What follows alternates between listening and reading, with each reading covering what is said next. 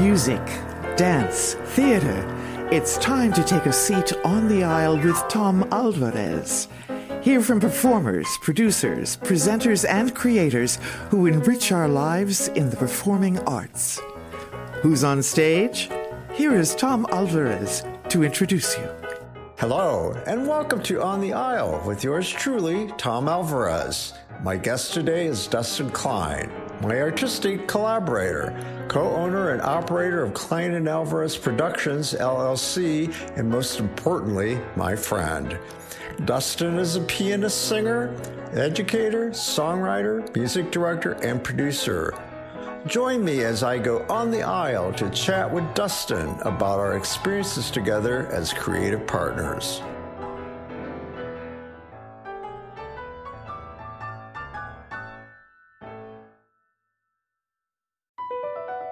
Across America, BP supports more than 275,000 jobs to keep energy flowing. Jobs like building grid-scale solar energy in Ohio and producing gas with fewer operational emissions in Texas. It's and, not or. See what doing both means for energy nationwide at bp.com/investing in America. As you write your life story, you're far from finished. Are you looking to close the book on your job? Maybe turn a page in your career? Be continued at the Georgetown University School of Continuing Studies. Our professional master's degrees and certificates are designed to meet you where you are and take you where you want to go. At Georgetown SCS, the learning never stops, and neither do you. Write your next chapter. Be continued at scs.georgetown.edu/podcast. Welcome, Mr. Dustin Klein. Well, thank you, Tom. It's a pleasure to be here. So this is the cool thing about having one's own podcast.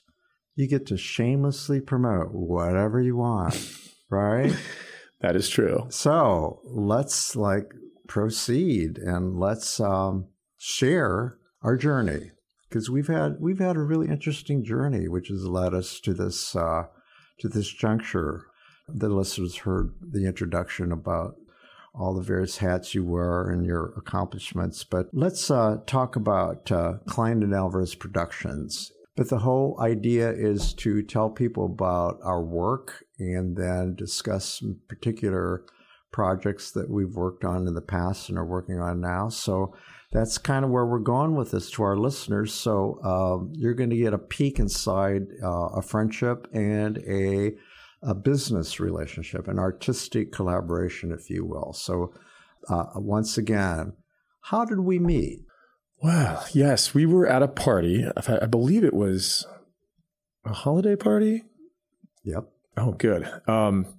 As I'm getting older, my memory, gosh, it's been, 8 years? But you need to back up. We technically met when you played the piano yes. at an open house gathering, right. A business, right? I was playing piano at an architect firm party I was hired for, and I remember meeting there. And then we were at a party after that, and we started talking about musicals and theater and just show business, and realized we had a connection, a lot of similarities in our passions and interest. And then, before long, we were hanging out and talking and going to shows. And then I had this children's book that I was writing a little play for and showed Tom. Let's back up just a bit, because I think they'll find it interesting that because I'm a reviewer, I often am given a +1 ticket. So I think the first show that I invited you to, and there have been many, many, many since, was Wizard of Oz. Oh, because yes. a friend of yours, That's Elizabeth, right. Let's give a shout out to Elizabeth Dawn. Yes, Elizabeth Dawn Scoble Bennett. And she played the Wicked Witch. And so when I invited you to that show, you said, oh, my friend Elizabeth's in it. So, of course, that was our first time together. And I remember afterwards, I asked you to tell me what you thought about the show. And then I realized in that conversation, and then there were more afterwards, that, we sort of had the same reaction to the show. We had similar I could tell that we had a lot in common in terms of our. I think we figured that out at the party, though. Yeah, that we have very similar artistic tastes, similar knowledge, taste, and aesthetics, if you will. Mm-hmm. So, but anyway, I wanted to establish that that's kind of what was the basis of what was to happen later as we, you continued to go more shows with me. And that was kind of, we had a friendship, but it wasn't until the story you're going to tell where it went further. Right. Yes. And it's one of those things that's kind of fate, I think. It's amazing that you meet someone, at a party or a random event and not even knowing it's going to be the next 9 years of your life, of friendship and creating. We met in such 2015, things. But it was 2016, I think, when we were this thing that you're going to tell us about happened. Yeah. So, gosh, I think about all the things I think we've done now. We've written and produced, 14 productions? 17. 17? Oh, see, I've lost track. Yeah. But back to the original. Yeah. Yeah. So what started all this magic, the Klein and Alvarez, that's what I feel it's been. I mean, it's just we both had talents that just gelled together, I think, that made it easy for us to create things for the stage. And I was asked, I was at the Orchard School teaching for 20 years, and I was asked to write a children's play about an artist named Alexander Calder. And I didn't know who he was. I thought, so I was reading this children's book called Sandy's Circus, and I was writing a play. And as I looked at the illustrations, it was so theatrical, and I was just mesmerized by it. And I remember showing you at my house at the grand piano. I said, look at this book. I'm writing this play, and you had known who Calder was, actually. And then you said, well, this should be a musical. This could easily be a musical. And I had the same visions, there's Paris and there's New York and there's the circus, and it's got something for everybody. It's got kid characters, and the whole thing was just, and the theme of the show, of the story, was just so universal, that we immediately were excited by it. We started sitting down, and I remember, playing out some melodies on the piano, right that day. And then before long, we had a written production and involving. Well, it wasn't quite that easy. Well, that's true. But let's break that down, though. Remember, my reaction after, the illustrations in the book, they're by a Russian illustrator. Yes. And he portrayed a Calder's life. Calder, that's where I think I mentioned that it was very theatrical, and the fact that, the story took place in New York City and in Paris, and he went back and forth. So there was the Paris thing, there was the New York thing. In Paris, he hung out with the expatriates, all of the famous people of the day, painters and authors, and Josephine Baker, and we'll get to that later, and, Alice B. Toklas, and I don't know, other artists, and so we quickly established it was theatrical. And then you went over to the piano and start pounding out melodies. Okay, that's an important part of the story. Mm-hmm. And I heard these melodies, and I said to you, hey, Dustin, do you know any lyricists? Because I think if you found a lyricist, you really have something. This all happened in real time very quickly. And then just as quickly as, after years of working with me, I kind of think on my feet sometimes. It just come to me immediately. And I had this thought that, I'm a writer. I've never written lyrics, but God knows, reviewing for 45 years, I know something about lyrics. Mm-hmm. So I said, well, what about me? I could write the lyrics. And then we were off. To the circus, as they say. Yeah. So, right, because that's really what happened. My confidence in terms of the lyrics was not quite where I wanted it to be. And I thought, oh my gosh, who would I find that could do this? And when you said that, it was just perfect. We should also let our audience know, if they haven't, while they're listening to this, just go to Google right now and put in Alexander Calder. and you'll discover that for those of you who don't know who he was a sculptor. He was educated as an engineer, but along the way realized that, that he should take up the family business because his father was a sculptor and his grandfather was a sculptor. In fact, his grandfather or his father did a sculptures in University Park. Remember that?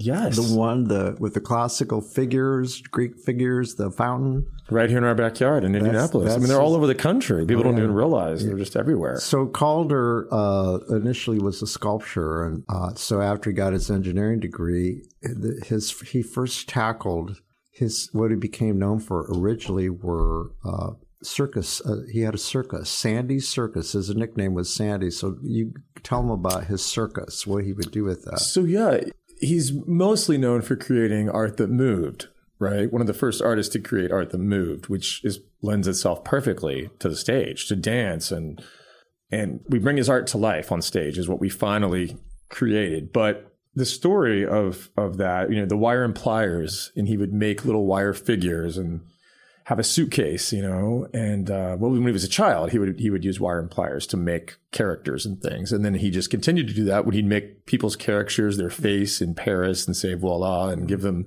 he had this orange bike. And everything was just so whimsical. It almost reminds me of a Walt Disney character, but in a different way, right? A different artist, but that kind of imaginative, colorful story that.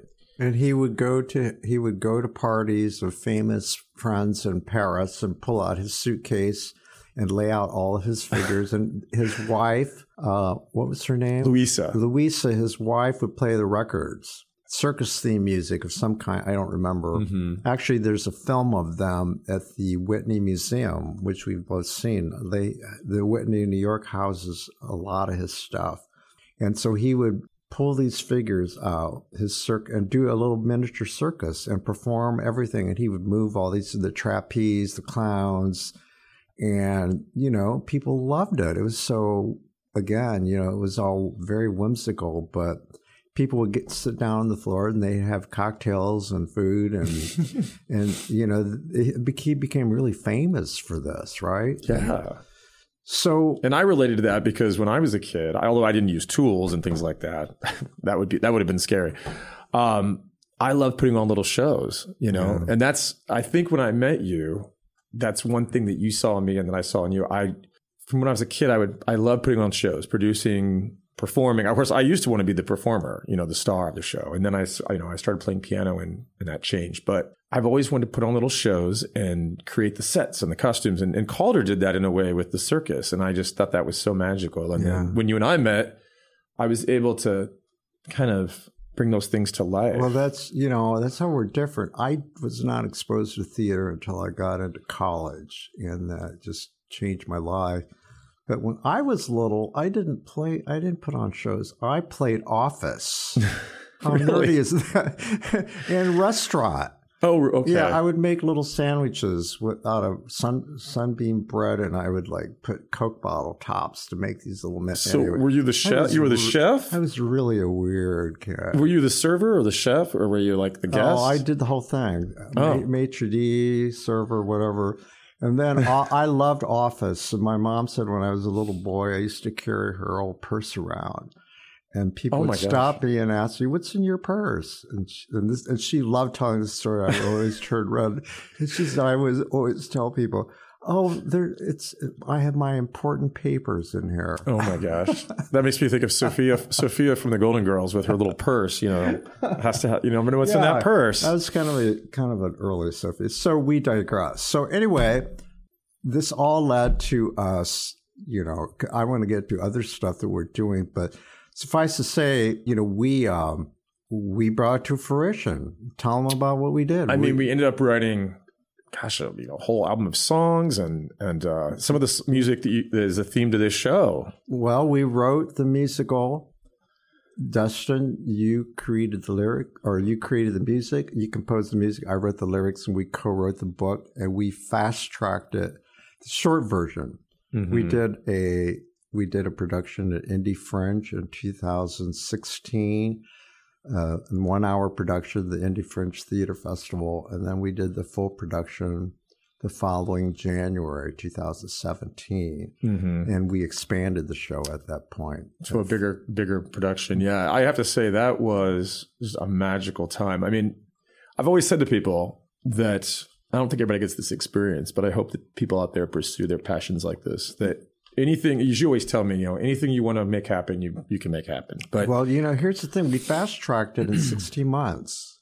Yeah. So is this a lesson in self-gratification or what? I was talking about this, but I really want to give people kind of an insight into what our creative process was and what could happen, right? But there was a lot of people that supported us along the way. Oh, we were very, very lucky. But I remember sitting down. You can share your process as a composer. So why don't you talk first about your process composing this music and how we work together? Oh man, people ask that question. It's sort of hard. Where does the music come from? That's often asked of composers and songwriters, and it's like I'm at the piano and I have the vision in my head, and there's a scene where he's on a ship, right? That's the theme song, which I think you'll hear in this show we're going to play. There's the main theme of the show is called A Path to Follow, and he's singing that on the ship as he's going off to pursue his dreams. And, I was picturing that from New York to Paris. Yes. And then I was seeing that in my mind, and I just start tinkering with the melody and A Path to Follow. Of course, I wanted that to go up, that melody, because where did the melody come from? I think it was that melody was kind of always in me somewhere. And I just, I had never really had a chance to allow these melodies to get them out there. And I was influenced by a lot of the Jewish composers. I grew up, my mom collected records, and I grew up listening to all the, old musicals, Barry Manilow and Barbra Streisand and all the famous Broadway shows, And so I think I had a lot of that old Broadway sound in my head. Gershwin. Yeah. Those were a lot of talked about Alan Menken. Jewish composers. Love Alan Menken. Just brilliant. Of course, all his success with Disney and everything. But you definitely, when you hear the score to Calder, I think you will definitely hear a lot of those influences. It's not Hamilton, that's for sure, which I love. But I would say it was a romantic, old style, traditional musical, which fit because of the time period, which was like the early 10s, 20s, 30s, 40s. Yeah. So it was perfect. Into his old age, and I think he died in the 70s, I think, if I'm not mistaken. But I will say, getting your lyrics in front of me, when I have the lyrics, it just kind of, that's when at the piano, I can just soar out the music. But I don't remember exactly. I wish we would have kept records of it. I tried to keep archives of what we did and all that, but it didn't go so far as I wish I had kept, it's not, this sounds like really self-serving, that, we should have kept all that stuff because who knows, it could end up in the Smithsonian, But really, people like Michael Feinstein has kept all these original pieces of paper that people wrote lyrics on. Yeah. So you never know. I have some of that, I think, stored away. Well, but the lyrics, I didn't go so far as writing stuff on paper napkins and stuff like that, but I do remember sitting in my dining room table at the time, and I was kind of under impression. I told you and announced it to everybody that I was writing lyrics for a musical. And so it's like, okay, what have I done? I've got how am I going to get out of this? And there's no way. So I would sit down with a blank piece of paper.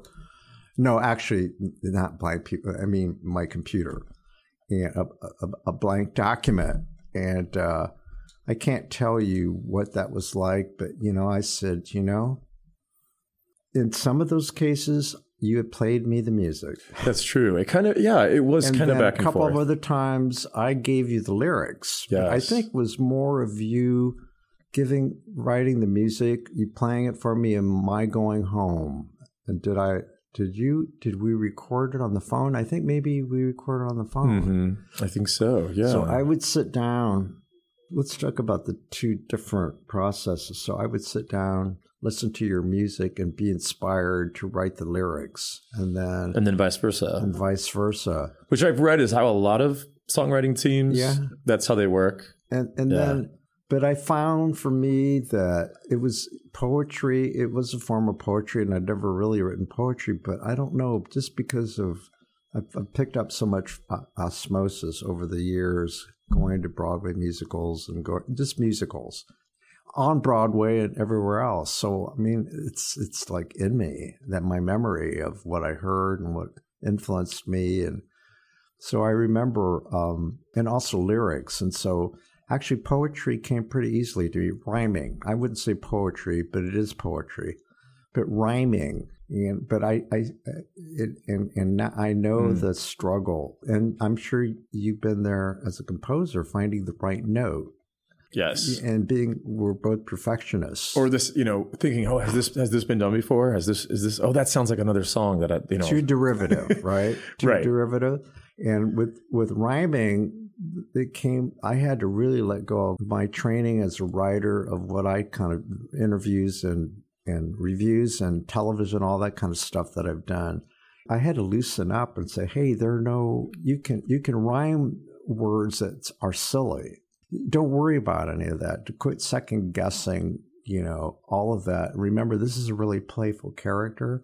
I was like really, as you know, something like when you're an artist, you're really self-critical. You're harder on yourself than other people are. Don't you agree? Oh, absolutely. So I labored, and then I thought, oh God, that sounds lame, or that sounds silly. I can't use. But sometimes it was really a struggle to find the right rhyme. Well, yeah, one of the songs in the show, Dance With Me, which has like a Latin influence sort of, I thought, oh my gosh, this sounds so cheesy and camp. I mean, it's a campy song, but it worked. People liked it. Hey, so. You know what? Let's take a break and give people like a little listen to what we did. I mean, right, the proof's in the pudding. So let's, we still have people who come back and they sing our theme song. So that's cool, right? Mm-hmm. And we're going to tell you that this project, well, anyway, we'll leave that for later, but we got kind of a great announcement to make. But so we brought some music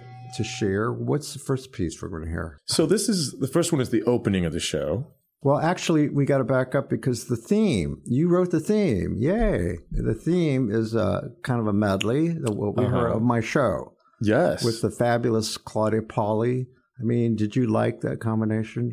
I love it. How'd you like hearing your music as the theme of my show? It's so thrilling, and having her voice, and then you coming in, and you helped write that music, so it makes it very personal than just some sort of generic music, right? So, I mean, who gets to do this stuff, right? I mean, Well, I always say, I think I've told you, I feel like if I was to die tomorrow, it's the fact that I was able to play the piano and play the score and then watch these actors and dancers dancing and singing your songs on stage and seeing the audience react is just, it's just beyond any kind of high. I mean, and then, okay, but let's go back to what are we hearing? Let's. Oh yeah. So this is the opening song of the show called "Calder, a Ton of a Man," which again, "A Ton of a Man" was a lyric you came up with, which was a great title, and it's the traditional Broadway musical opening, setting up the scene and telling about the main character, and it takes place in a gallery of the of a retrospective of his work later in his life. And of course, people are in the museum looking at his work, and then of course, like any musical, they start singing and dancing.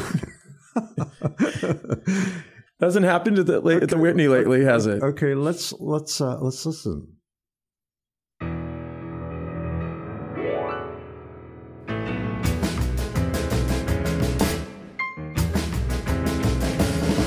His name was Calder. He brought art to life. Objects innocent, shapes and colors so right. Beloved for critters, lifelike and charming, made from wire, a circus disarming. Elephants and tigers and clowns and more. Acrobats and jugglers and lions that roar. He lived to bring joy, this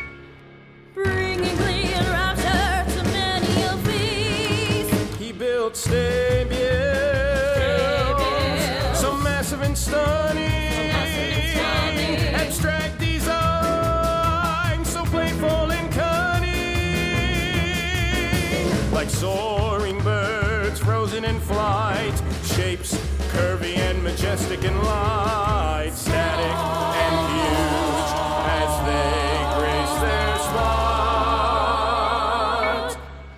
Colossal sculptures, they're seen by the light. He lived to bring joy. This artist called Sandy, and all he created, delightful as candy, an agreeable genius. This called her the artist, whose vision was smartest, the son of a man.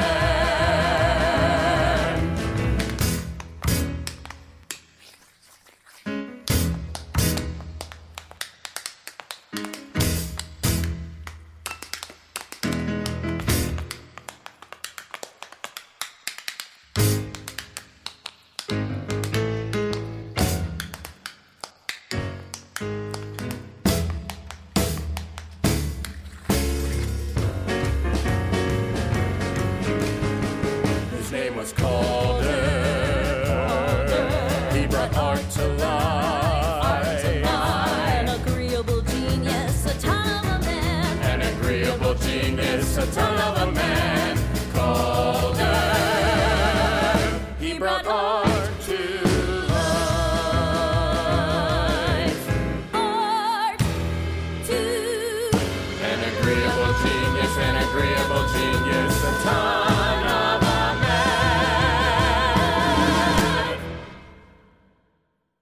Wow.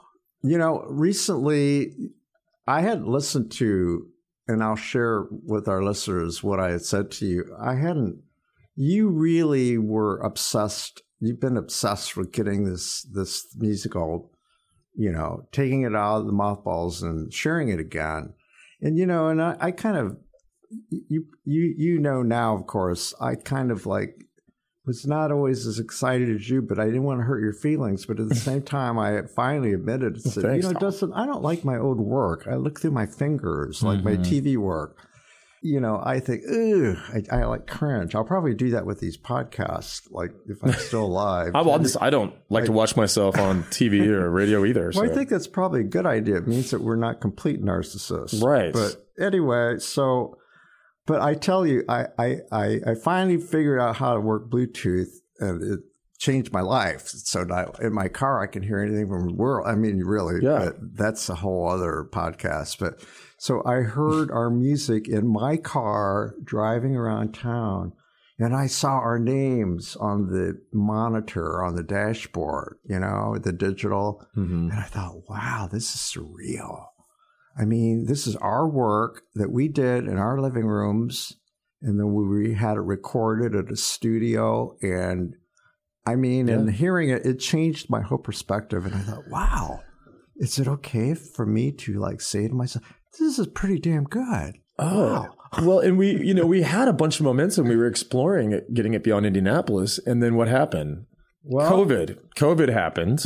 Well, not exactly. A little bit after that. Not exact. Well, yeah, that happened eventually. And I mean, but theater shut down. And so for 2 or 3 years. You know, if you recall, it was expensive to produce, but we had incredible support. We had, and we'll give her credit. Had it not been for philanthropist Marianne Glick, Yes. we went to her to ask her if she would support our show, and we went there filled with nerves. Remember, wondering, oh gosh, she's gonna think this is lame. Yeah. Who are these two people? Yeah. Good luck, but here's a check for like $50, and that'll be that. And she whips out her purse after we do this big spiel, and she writes a check for $10,000. I mean, Yeah. Which helped we get it were off like, the ground. our mouths dropped. And I think when we left there, we were like numb. So thank you to this day, Marianne Glick. She kind of launched us. Who's a wonderful artist herself. Oh my gosh, her visual art was why she probably loved the topic. Oh, exactly. So, And Pauline Moffat, who also helped guide us. Pauline at the Moffat, beginning. Indy French. I took the idea to her, hey, we want to do this musical. And I took my legal pad with me and started taking notes. And she went down the list of all the things that we had to do. you need to start a company. You need to do this. I'll help you get a pro bono attorney. I love the idea of this musical. You can do it here at Fringe. And we followed all her steps. So yeah, Pauline is a big influence. So anyway, I was listening to the music in my car, and that's when I came to you. I said, okay, Dustin, I get it now. Yes, we need to bring Calder back. And we had talked loosely about how to do that. And what we came up with is a concert version. Mm-hmm. So let's talk about that. Let's share that, what we've decided. Yes. Well, a full production, obviously, we could always do again in the future, but it's very expensive. But a lot of times these new shows are doing concert versions of the songs. And we never did have a full orchestration. And we had a vocal piano orchestration, but we still have not orchestrated. We both had dreams of hearing an orchestra play the music, strings and Horns. And yeah. So we're now looking at doing that. And 2025, Yep. we have a goal of doing a concert version Getting it arranged for orchestra. of Calder, Yeah. 18, 19 pieces. which would be thrilling. And who knows beyond that?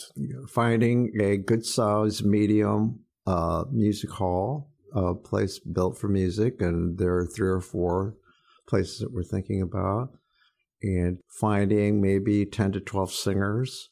And With the beautiful projections that we had to funded by that great by artist. the way, we need to mention that we had a really incredibly talented illustrator artist, Ben Dobler. He's a genius. He is now on the staff of the Palladium. At the time, he was making his name, working locally at the Phoenix Theater and other places, but he had a reputation for, if you want a good projection or someone who creates projections and does sound, he's the guy. We couldn't use anything because of licensing, photos of Calder or anything like that. We really were careful to cross our T's and dot our I's. And we actually secured an entertainment attorney, Robert Midas, who is one of the very few copyright attorneys who specializes in entertainment law. And he guided us through the whole way because the Calder Foundation, the whole family, they pay special attention to people using his work for their own benefit without going through the foundation or through legal channels. So anyway, our artist created Calder's world that came from our script. And she also created images of his work, but in a way did not copy anything exactly. It was an impression. So that's where we were able to use Calder, the name, because I don't remember the particular legal ramifications, but it was in the public domain. Yeah. So we had a right to use his name. And those images, those projections will add so much. But yeah, it's just And they were exciting. animated. They were kind of they moved. not animated completely, but they have movement. Mm-hmm. And we should thank all those people. We had so many talented We had Marielle Greenlee do our choreographer. people that helped She make all was- this happen. She was a principal dancer with Dance Kaleidoscope. Mm-hmm. Who else? All of the cast, the different Logan Moore, who actors, played the lead yeah. Calder, has gone off to New York City.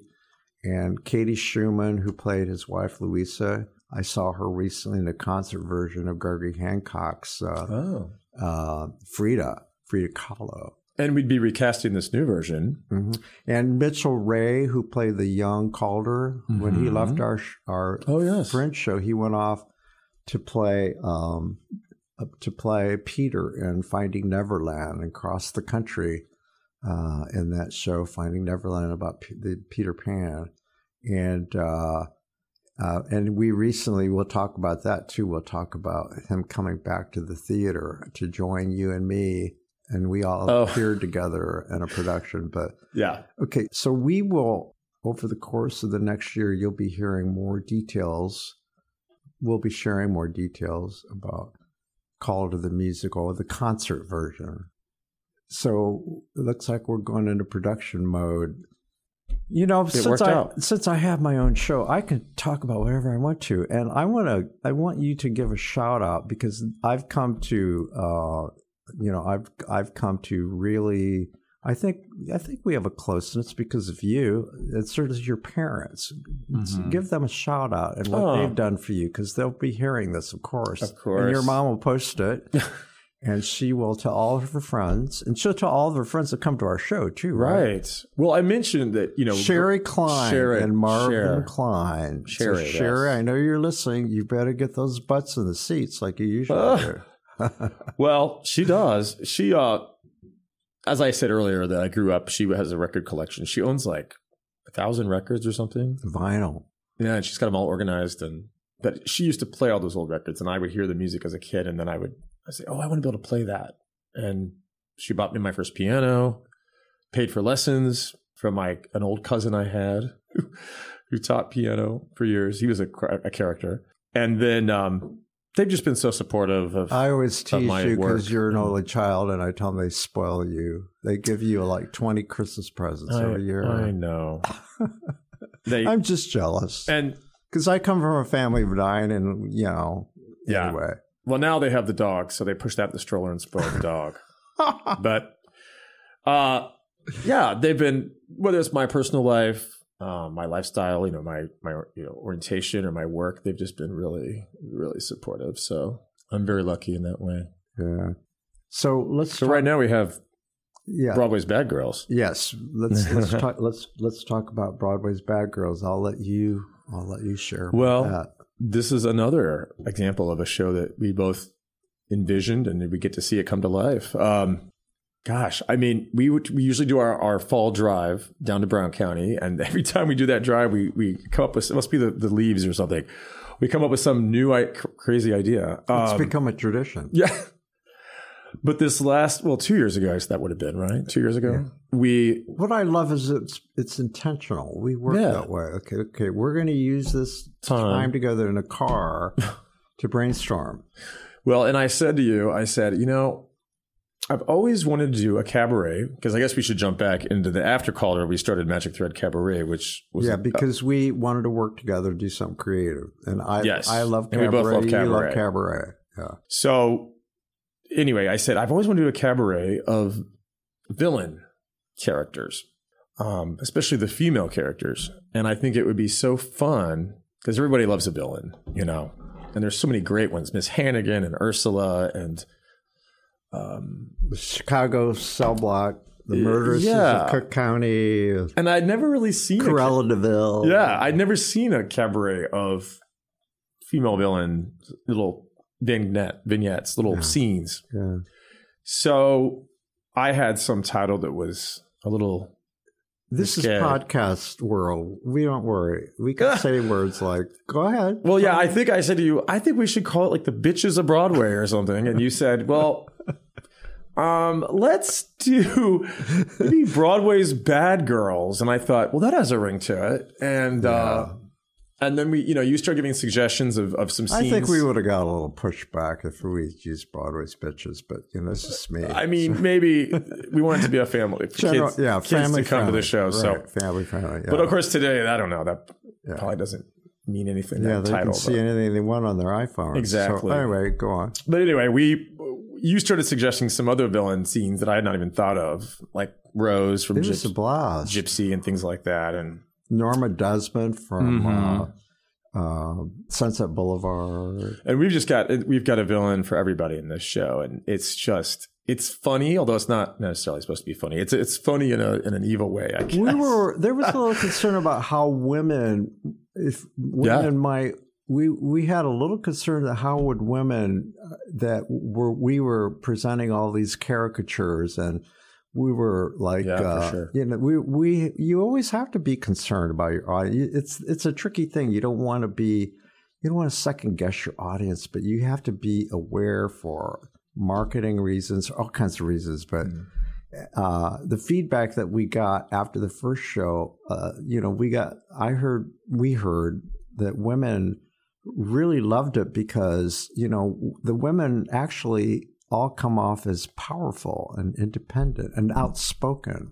Yes. It shows them as strong. And they don't like take any dup from anybody, especially men. Well, he had it coming, right? I mean, he deserved it. And by the way, we have one male in the show. he's an MC, the wonderful Gemini Turner. Mm-hmm. He's like not only literally like he's like well, he's a straight guy, meaning in the comedy parlance. All these women, Yes, he reacts to these women, and they abuse him. Right. So, It's right. and he just reacts to them. And in fact, I'm going to give a shout out to Jay. Jay is the floor director here at Channel 8, where this podcast studio is, and the show I do, Lifestyle Live. He's the floor director, and I discovered him.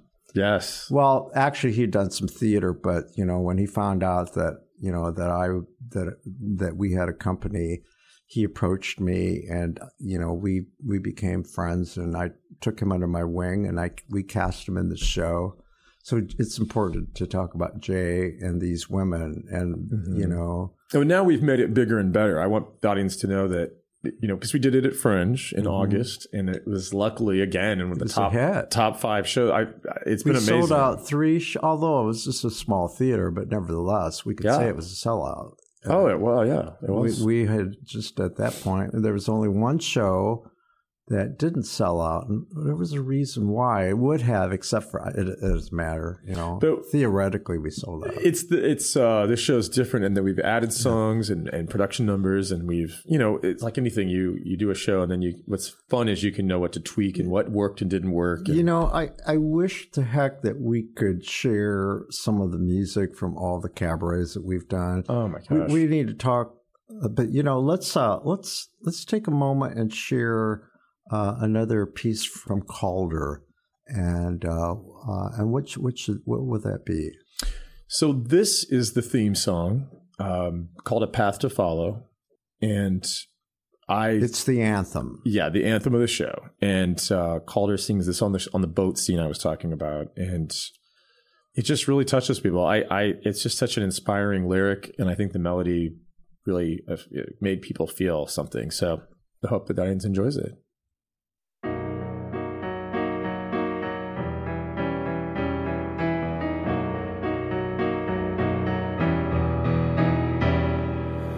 Sleeping on the deck of a ship on the ocean, a faraway trip,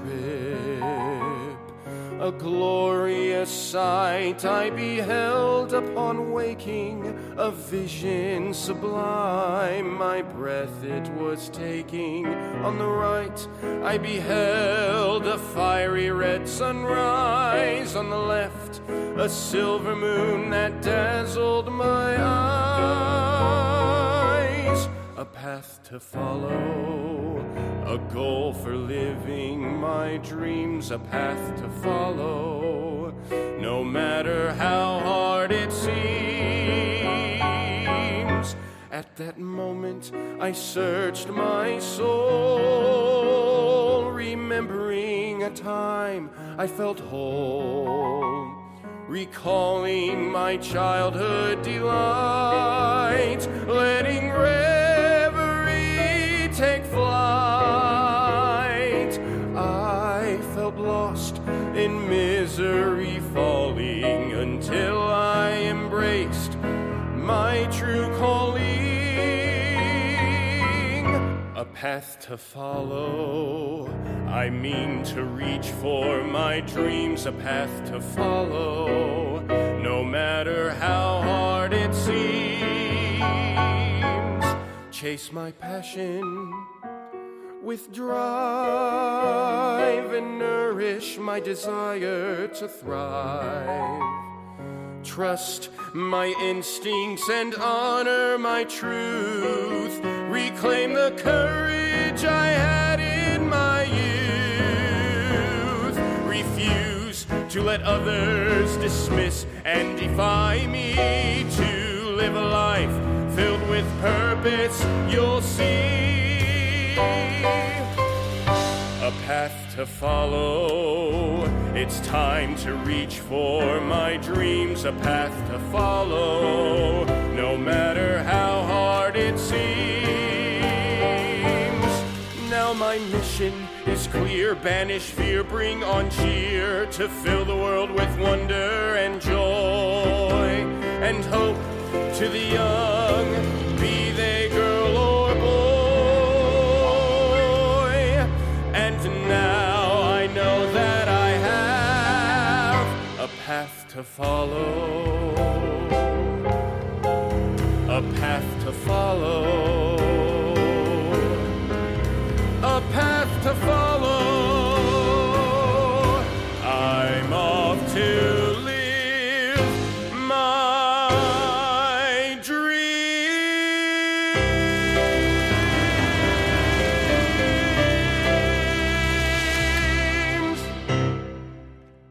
Dustin, as you know, we couldn't continue discussing the anatomy of making a musical without, again, we're talking about all the people involved who supported us and helped us. And I would be remiss if I didn't talk about our dear friend, Marianne Williamson Tobias, the classical pianist, board of trustee for the Indianapolis Symphony Orchestra, writer, program notes, author for the symphony. Marianne, we're so honored that she agreed to be our de facto musical consultant. And I really want to share with our listeners what that was like. We took our music to her home to share our score with her. Oh, jeez. And I was a nervous wreck. And we sat together at one of her 2 grand pianos in her home. And she sat nearby, and our backs were to her. You played, and I sang. We both sang crooned together. the songs out. Yeah, we sang like we used to do all the time. So you finished painting the picture. Oh my gosh! Well, here I am. I was trained classically as a pianist myself, but Marianne was not. The show tune queen, right? So I'm thinking, oh my gosh, this is not Beethoven. She's going to be like, what is this? Anyway, we played the songs, and it's funny. She would hear little things and go, fix that. But after a path, I think it was a Path to Follow, the song you just heard. Yeah, we turned over. We turned around, and she was like, was she crying or something? She had tears. Tears were coming, and she magical. Really respected the music and what we had done, and then she made a gift later on for us to pay to have it the score done. The score done on paper, and then we took her to lunch and presented it with her. It was magical. It was like 85 pages of music, and to have her imprimatur, for it to pass the test for someone like her, she would never have done that. So that gave us, of course you're insecure when you do. And then, we did get a few catty people. Remember that one time we asked someone, well, did you see our show and what did you think about it? Wrong question for this particular show. Well, it's a work in progress. And you remember how upset I got? Oh, I was too. But when you people don't realize whenever you put your art out there, you have to be ready. Yeah, but then you also, as you and I have learned, you have to have a thick skin. Because you're going to hear it. People have their opinions. I mean, even Hamilton, shows that performers have been so successful, people leave Hamilton and say, oh, I hated that. And if you wrote it, you would think. I'm a reviewer. Oh my gosh. Hello. So who knows better than I how, someone's opinion, if they have any kind of influence, and I'm not saying that I'm like this great arbiter of wisdom, because this is my opinion, my truth, and that's the way you should look at it, what reviewers have to say. But, switching hats and then putting my work out there was yes, I remember that was hard. It was harrowing. Harrowing. What are people going to am I going to be, that's all insecurity. But well, and you and I have talked about, when you review, you do a good job of this, trying to find the positive, in a piece of art. Because that has its drawbacks too. Yes. Then you become, he's so nice. Well, you want to, you can be constructive, but people don't. I don't think the everyday person knows the amount of work and tears and that's why that goes into any show. That's why I want this podcast to be effective, so people can open up the curtains to see the wizard behind what, behind the scenes, what it takes, And I mean, some shows on Broadway that 2 years are spent and then it lasts for a month or two and then it's gone. I mean, it's just people don't realize, wow, the amount of sweat and tears that went into that. And I maybe some people do, but I hope that people will continue to find the positive in anything that. Let's talk about our mission. Every not-for-profit or business usually has, what is your stated mission? What is the reason for your existence? And, when we started our company, we came up with, well, exactly, why are we doing this? What is our motive? So let's talk about our mission. Most important, yeah.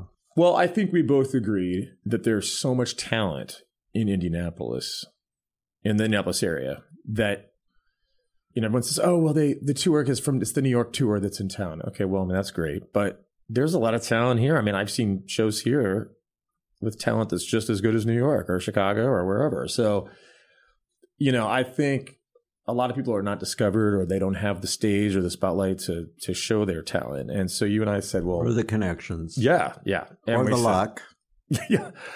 We said, let's do a cabaret that features local talent that's affordable for people to experience the art form, because not everybody can pay $70 a ticket. Go to the big guys. Yeah. And our goal was not to bring in Broadway people; it was to focus on some local talent, and then we also diverse talent. We too. also showcase a few artists who are from here, went to New York, made their mark, and we brought them back for homecomings. That was cool. That was, yes. Yeah. But Corey Lingner, for one, 5 Broadway shows. Melissa Schott, another New York performer.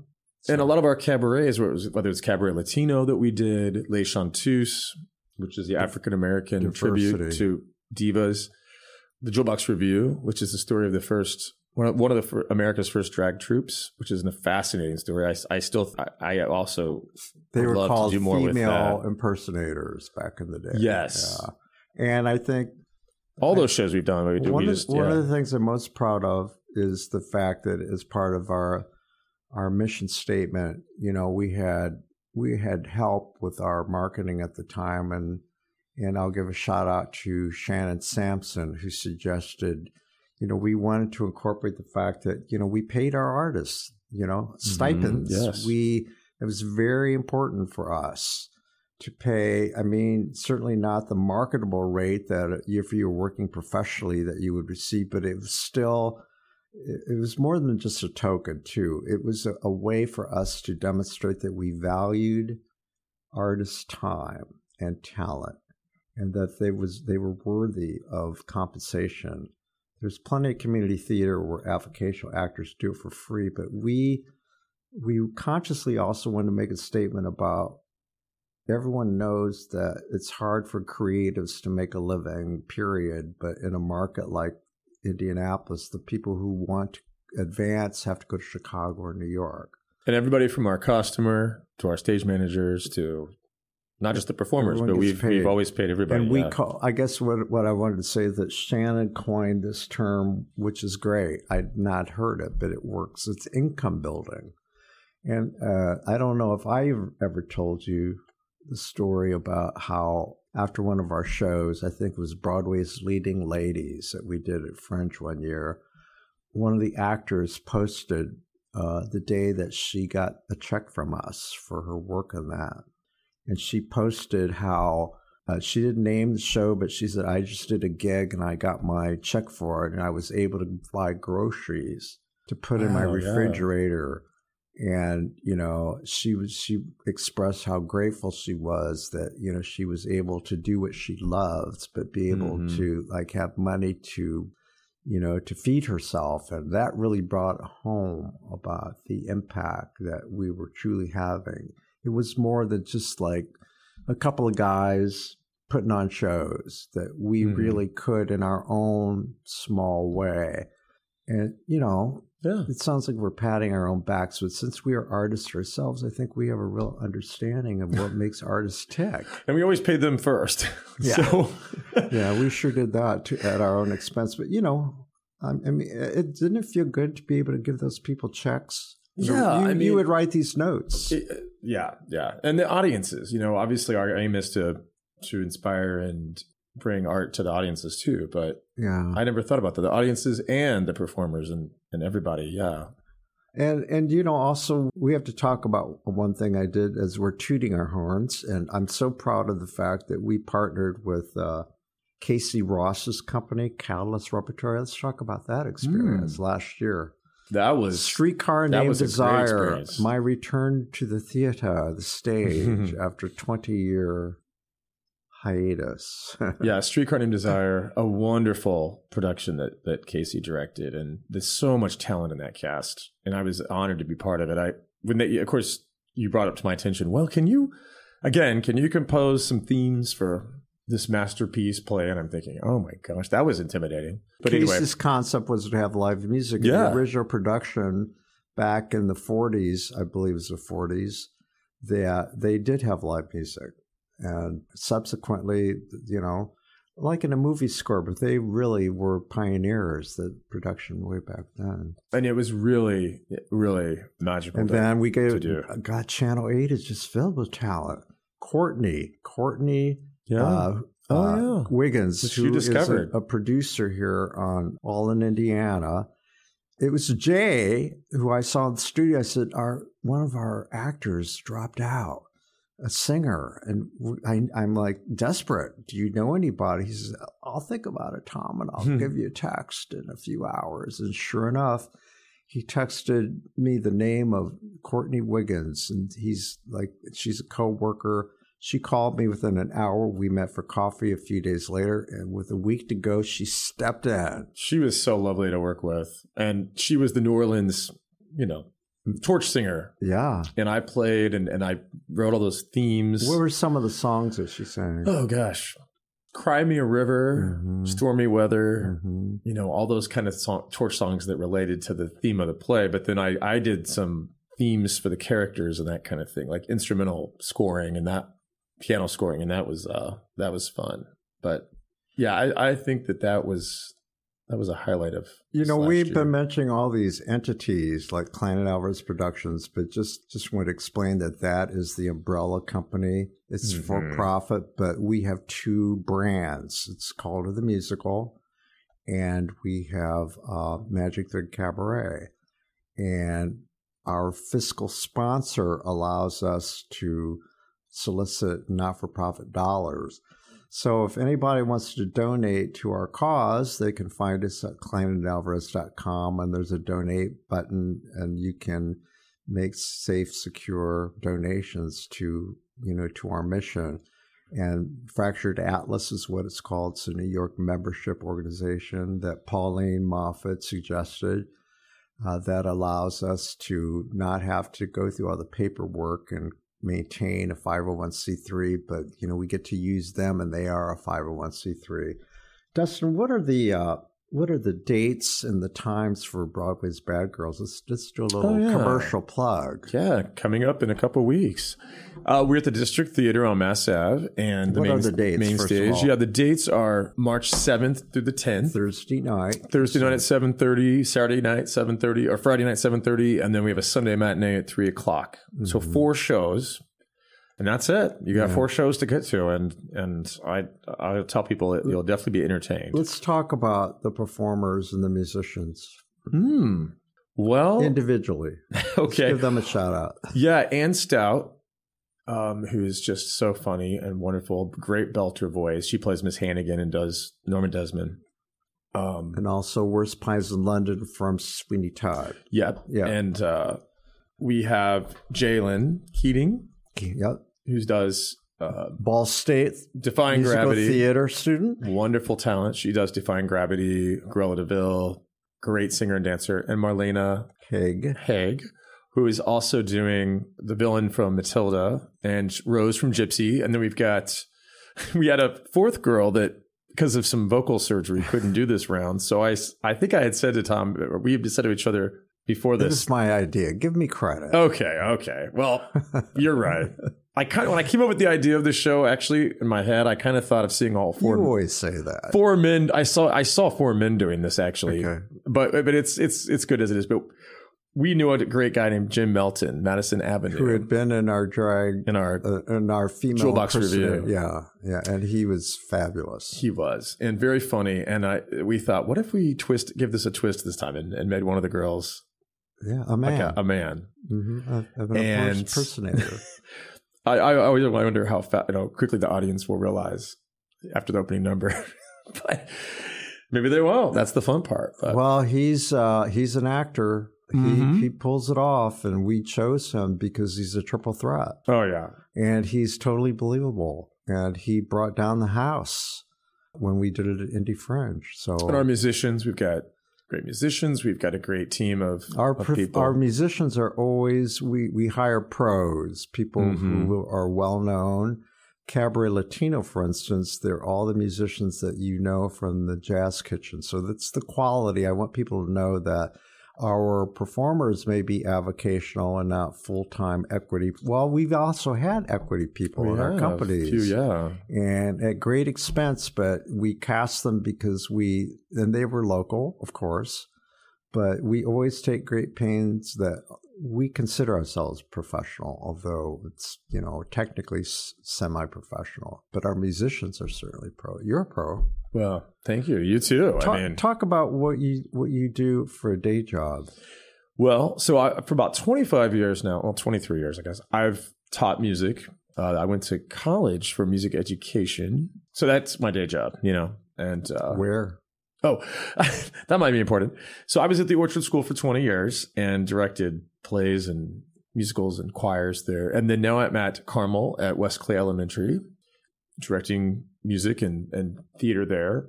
So I've been very lucky to be at two great schools, and I learned so much in all those years. You got a great project coming up. Talk about it. So yeah, we're doing Willy Wonka Jr. as our musical there, because Wonka the film just came out. The kids are all excited about it. And that, I don't know how I do all that on top of what we do. People are like, "Are you crazy?" It's probably why I look like I've aged 20 years. But how old are these? I kids? like to stay active. How old are these kids? Oh gosh, these will be fifth graders, and for a lot of them, this is their first time on the stage in a play, in a musical. So it's neat to see. I should add that I've seen a lot of your work over the years. When you were at Orchard, I regularly went to your fourth grade musicals and your seventh grade musical. Oh yes. And they were some of my best moments in the theater because I wasn't working, number one. I didn't review. I just went, and I always told you this. I loved them so much because the kids were so guileless, innocent, and uninhibited. They hadn't been marred by society to the point where they hardened and became adults, and it was magical. Then everything to them is just, it's all imaginative and exciting. And so I'm looking forward to it. And you also invited me to address a couple of your classes, talk about what I do. And that was just, I loved that. I loved it so much. There's the questions they asked. Well, we'll have to do that again. Yeah. Well, I've always loved mentoring people, and I just got to know our producers, Alan Hall's son, Andre, who is in show choir at Franklin, and I'm looking forward to, helping him in any way I can, just kind of share my experience. Well, I've learned a lot from you. I want to thank you. I mean, whether it's, the business side, first of all. And the business side I knew nothing about, and also producing in general. I would say producing. I mean, that takes a lot of. And conversely, expertise. I have sharpened my knowledge of music. I wasn't trained anywhere close to where you were. I mean, I sang in choruses and studied musical theater, and I can read music to an extent. But you've taught me a lot, and it's helped me as a writer. I have vocabulary now that I didn't have before. Oh, yeah. I don't write for musicians, but at the same time, it can be really intimidating. And, I didn't want to write about classical music for a long time until I met Marianne and became friends with her and realized she wrote a book about classical music for beginners. And I taught myself by reading her program notes. Oh yes. I think maybe, I didn't remember that story. So this turn that your life took after you met me, I asked you this question the other day. If we hadn't met each other, we've both been blessed because of the experience, right? Oh, absolutely. Absolutely. I look back at the last, how many years would we say? 8 years? Yeah, 8 years. Most companies go down the tubes after 3 years, and the fact that we've got this far. And well, we've had so much support, but I think that we've that's the thing. Earned that way. I mean, we've tried to. We have some of the most important names in Indianapolis who back us. Mm-hmm. That's no small thing. And I like to think that, fundraising is all about relationships, developing relationships. And I think your skills as a teacher certainly contribute to that. You've created a lot of goodwill in the community. And you too. I mean, with everything you're writing and supporting the arts, I think too, over the years. I mean, it's just incredible. I think people react to the chemistry that we have. I think, it's funny. When we first started, we have to talk about our age difference because there's a 30-year difference. I'm 76. Are you able to tell your age, or are you going to hide it? Well, it depends on the day. Embrace it. So yeah, I'm 45. Okay. Yeah, you're still young. So you always need to keep it in perspective. Okay, well, Well, and look, I'm a youthful. See, look what you have to look forward to.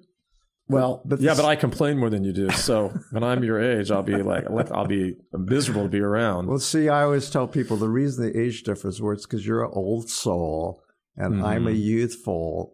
I'm not quite an octogenarian, but I'm getting there. Anyway, we'll probably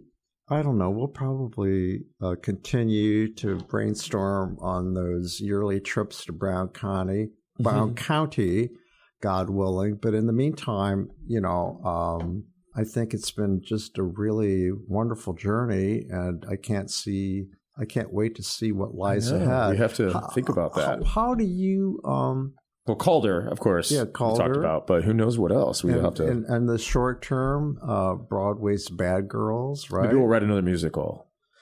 Well, we've talked. We've thrown some ideas around. We talked about like Josephine Baker, because that's and he was Calder's inspiration.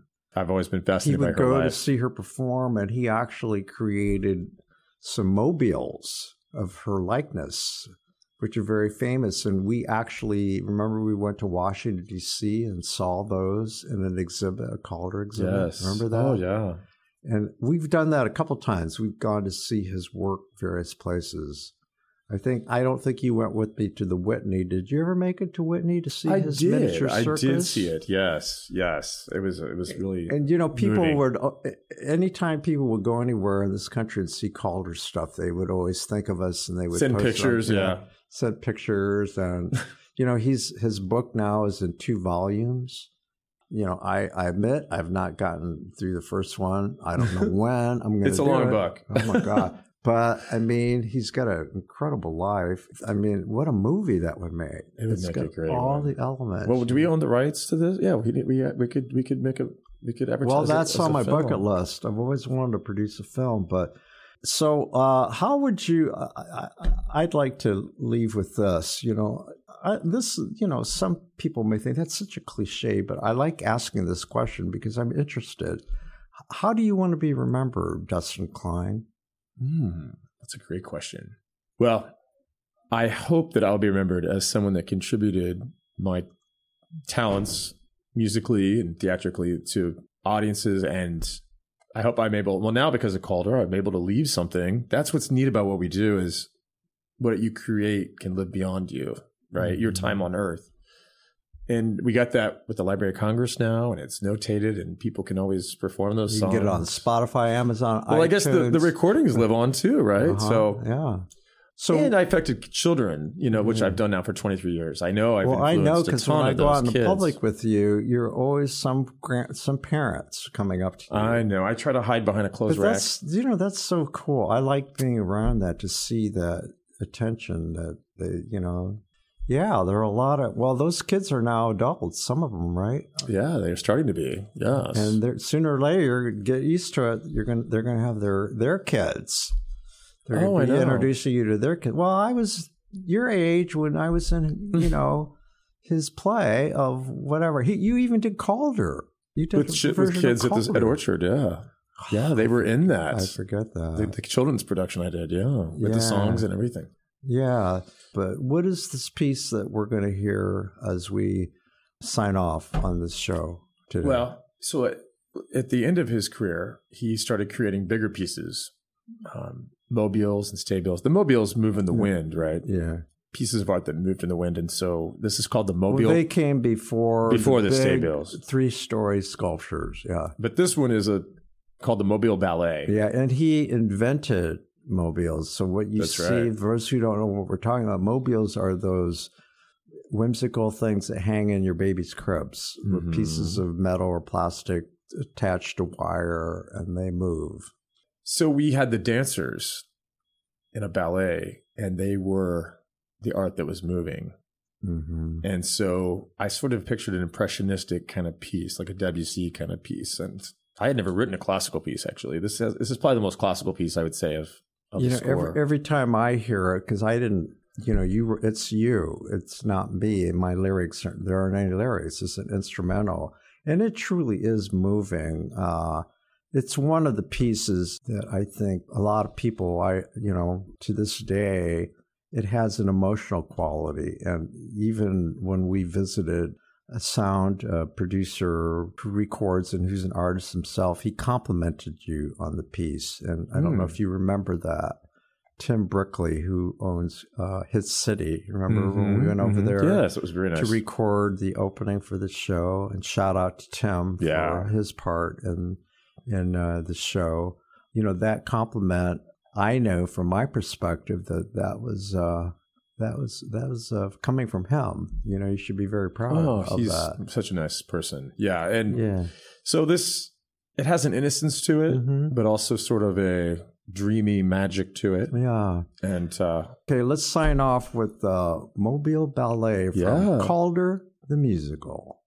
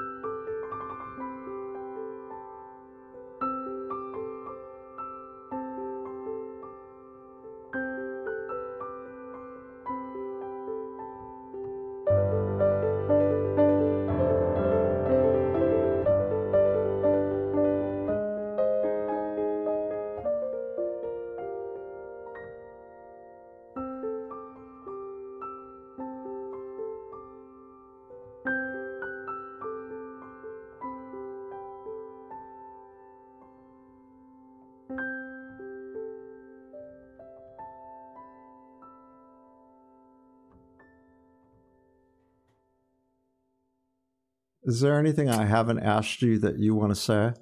Oh, gosh, man, I think I think that you asked, great questions. It was nice to share a lot of our work and memories. I mean, we haven't really done that for people to hear, like you said. Mm-hmm. Well, I think it's a real gift. And, I'm grateful to our producer, Alan Hall, and I'm grateful for All Indiana Podcast Network, because this is a really great platform. Not many people have the opportunity like I have to showcase the arts and to highlight artists and, again, what makes them tick. So hopefully thanks for having me on. I mean, this guests you've had have been amazing. So it's, well, it's a have privilege. a lot to look forward to. So again, thanks for being here. And all right. I'm sure we'll run into each other sooner or later. Yeah. Like tech rehearsals start Monday. We'll be there with bells on. Yeah. That's I'm sure I'll see you soon. Who will take center stage on the podcast next? Your seat on the aisle with Tom Alvarez awaits.